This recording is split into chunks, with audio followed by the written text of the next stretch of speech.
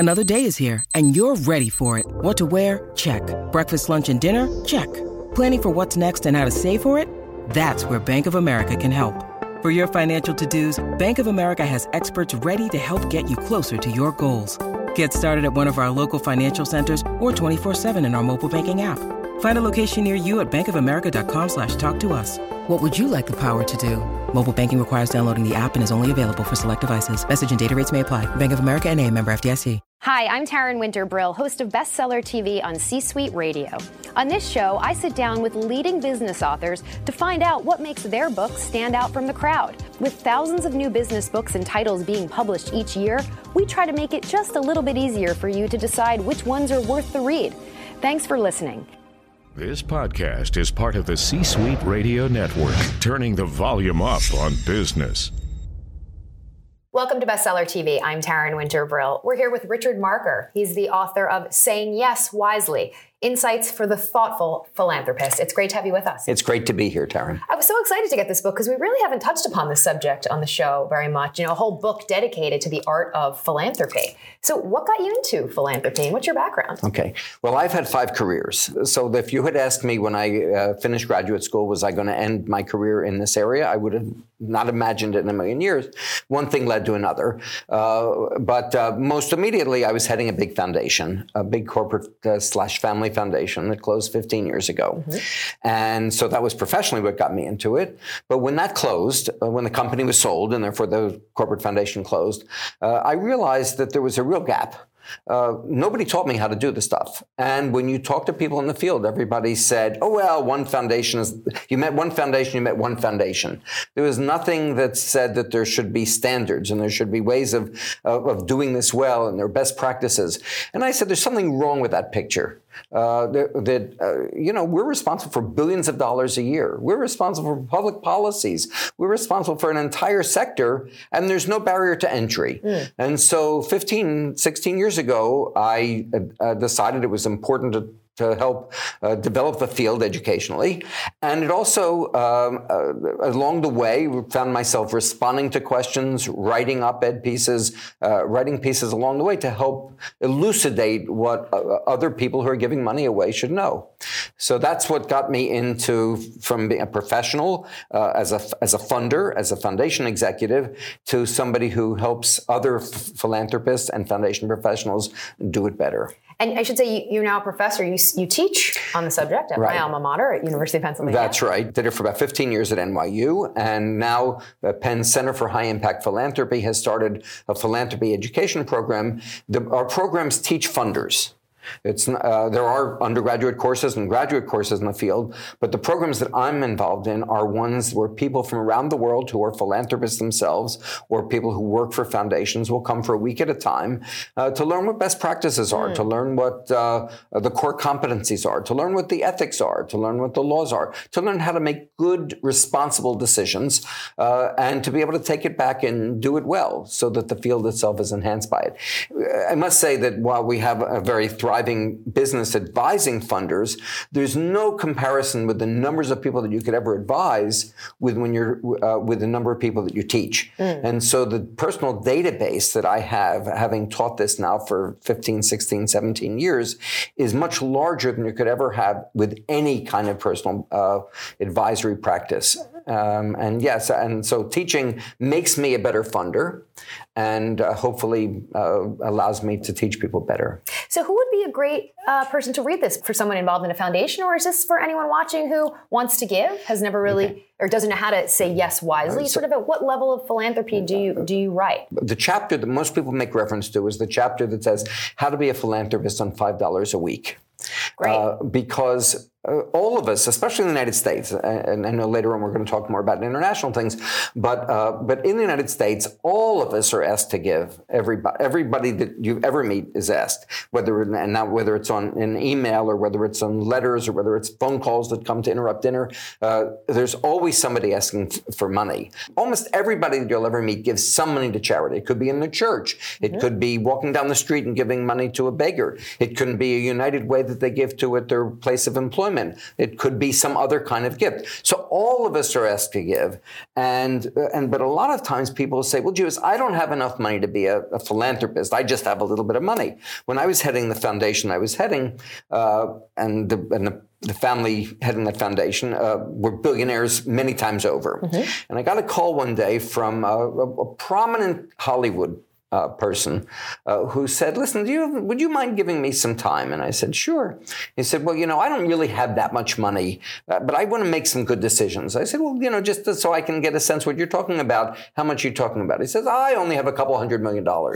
Right. Now, people compare themselves to somebody else. But the truth is that somebody who has $5 a week strategically spent can make a difference in a school. They can make a difference with a youth group. They can make a difference with a hunger program. So it's not a matter of how much money you have. And the chapters in this book are really targeted to all levels of people in the field. There's some chapters that clearly only make sense to people who have a lot of money and people that are making thoughtful decisions with the staff and have the ability to impact an entire field. And there's other chapters that can apply no matter how much money you have. Mm-hmm. So it's really across the board. Part of the title, you say, it may be hard to say no graciously, but even harder to say yes wisely, which is an interesting concept. How do you say yes wisely? Okay. Are you saying that you can say yes and that's not, what you said yes to isn't the wisest decision? So here's the thing. First of all, without realizing it, most of us say no much more than we say yes. So without realizing it, we say no all the time. Every time we don't open a solicitation, we're saying no. True. Every time we hang up for somebody who calls us to interrupt our dinner, we're saying no. We say no all the time.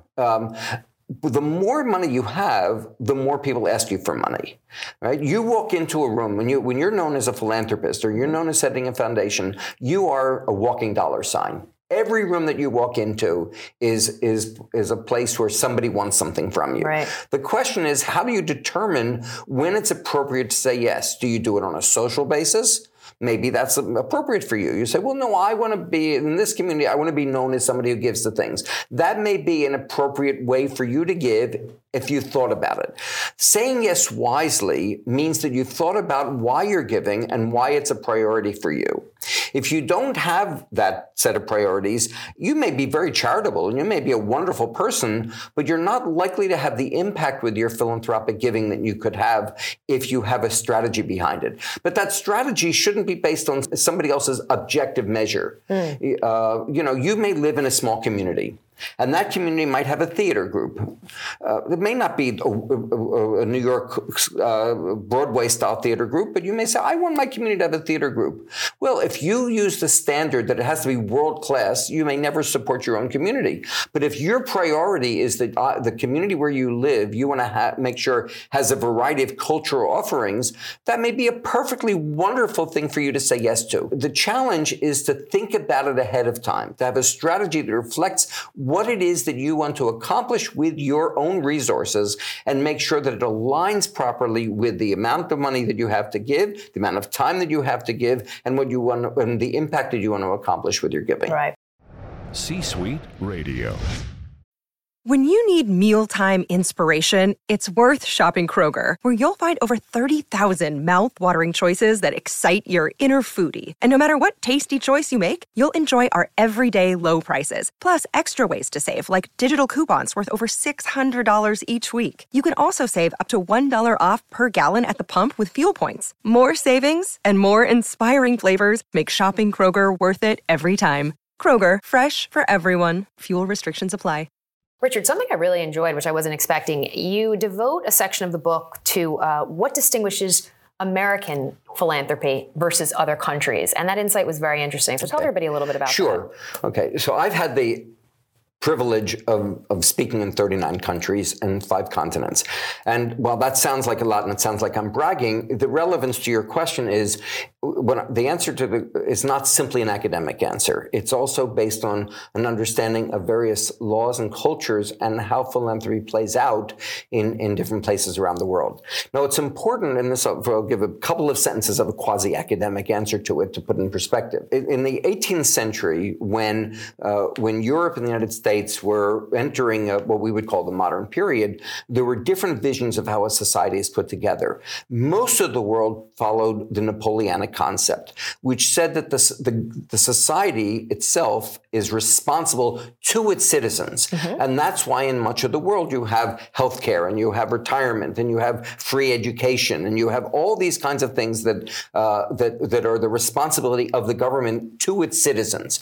In the United States, it was built much more on individual choices. Right. And therefore there was the rights of the citizens, but not the responsibility to the citizens. Mm-hmm. And therefore, the American system was put on the assumption, especially early on, and perhaps now that we're in this era, the question is on the table once again. But the assumption was that if we want to provide services to our citizens, like a college education, you have to pay for it. And therefore, from the very beginning, going back to the 18th century, philanthropy filled an institutional need that wasn't the case in another place. If you want healthcare in the 18th century and 19th century, it was because a religious group or a national origin group got together to have a hospital or to have an orphanage or to have educational institutions or to create opportunities for people who are immigrants to be able to be acculturated. So the system in America is not that we're more philanthropic than other places, but the institutions arose because there was nobody else taking care of them. That's one of the big differences between most other industrialized societies and America. So I want to stop you right there. Does that mean that we as Americans, we feel the need to give more than other countries do? Because it's not provided for us? So it plays a different role. There's no society that I've ever seen anywhere in the world that does not have a philanthropic history. Okay. We have a tendency in America to somehow romanticize that we're the most generous or the most charitable group in the world. That's not true. It just looks different the way it plays itself out. And partially, as I said, because with most of the institutions that provide service to our citizens would not have existed had it not been for voluntary philanthropy. But in fact, there is no society, even in Scandinavia, mm-hmm. which is a part of the world where you would think, gee whiz, why does philanthropy have to exist? Because the societies provide for everything. Right. In fact, there's a history of philanthropy there. And we've taught in Scandinavia, and we have to teach differently, and we have to respond to different cultural norms, right. But there's still philanthropy there. But it's the reason it looks different in America is because the central institutions that provide human services and educational services and healthcare all trace themselves back to voluntarism, voluntary giving in the 18th, 19th, and early 20th century. Things changed in the United States starting the middle of the 20th century after the New Deal and so forth, when we began to provide Social Security and we began to provide public education for more and more people. So the balance is different. Mm-hmm. But yes, it's that long history of the absolute necessity of private giving that didn't exist in the other places. So you're absolutely right to talk about the difference between how we do it versus much of the rest of the world. Richard, I want to thank you. The book is so unique. It's like nothing I've ever read, and I've read a lot of books as host of the show. But you talk about the marker method, which I won't give away. Very interesting. Something called philanthroethics. You also talk about philanthropy's response, to the financial crisis, which was a whole unique insight into it, a whole other way of looking at it. So I just want to say thank you. And I just found the book to be just very unique. And well, let's do it again. Okay, good. My pleasure to be here. Thanks for being here. And if you'd like more information on the book, just head to our website. It's c-suitebookclub.com. That's c-suitebookclub.com. Thanks for watching. We'll see you next time right here on Bestseller TV. This podcast is a part of the C-Suite Radio Network. For more top business podcasts, visit c-suiteradio.com.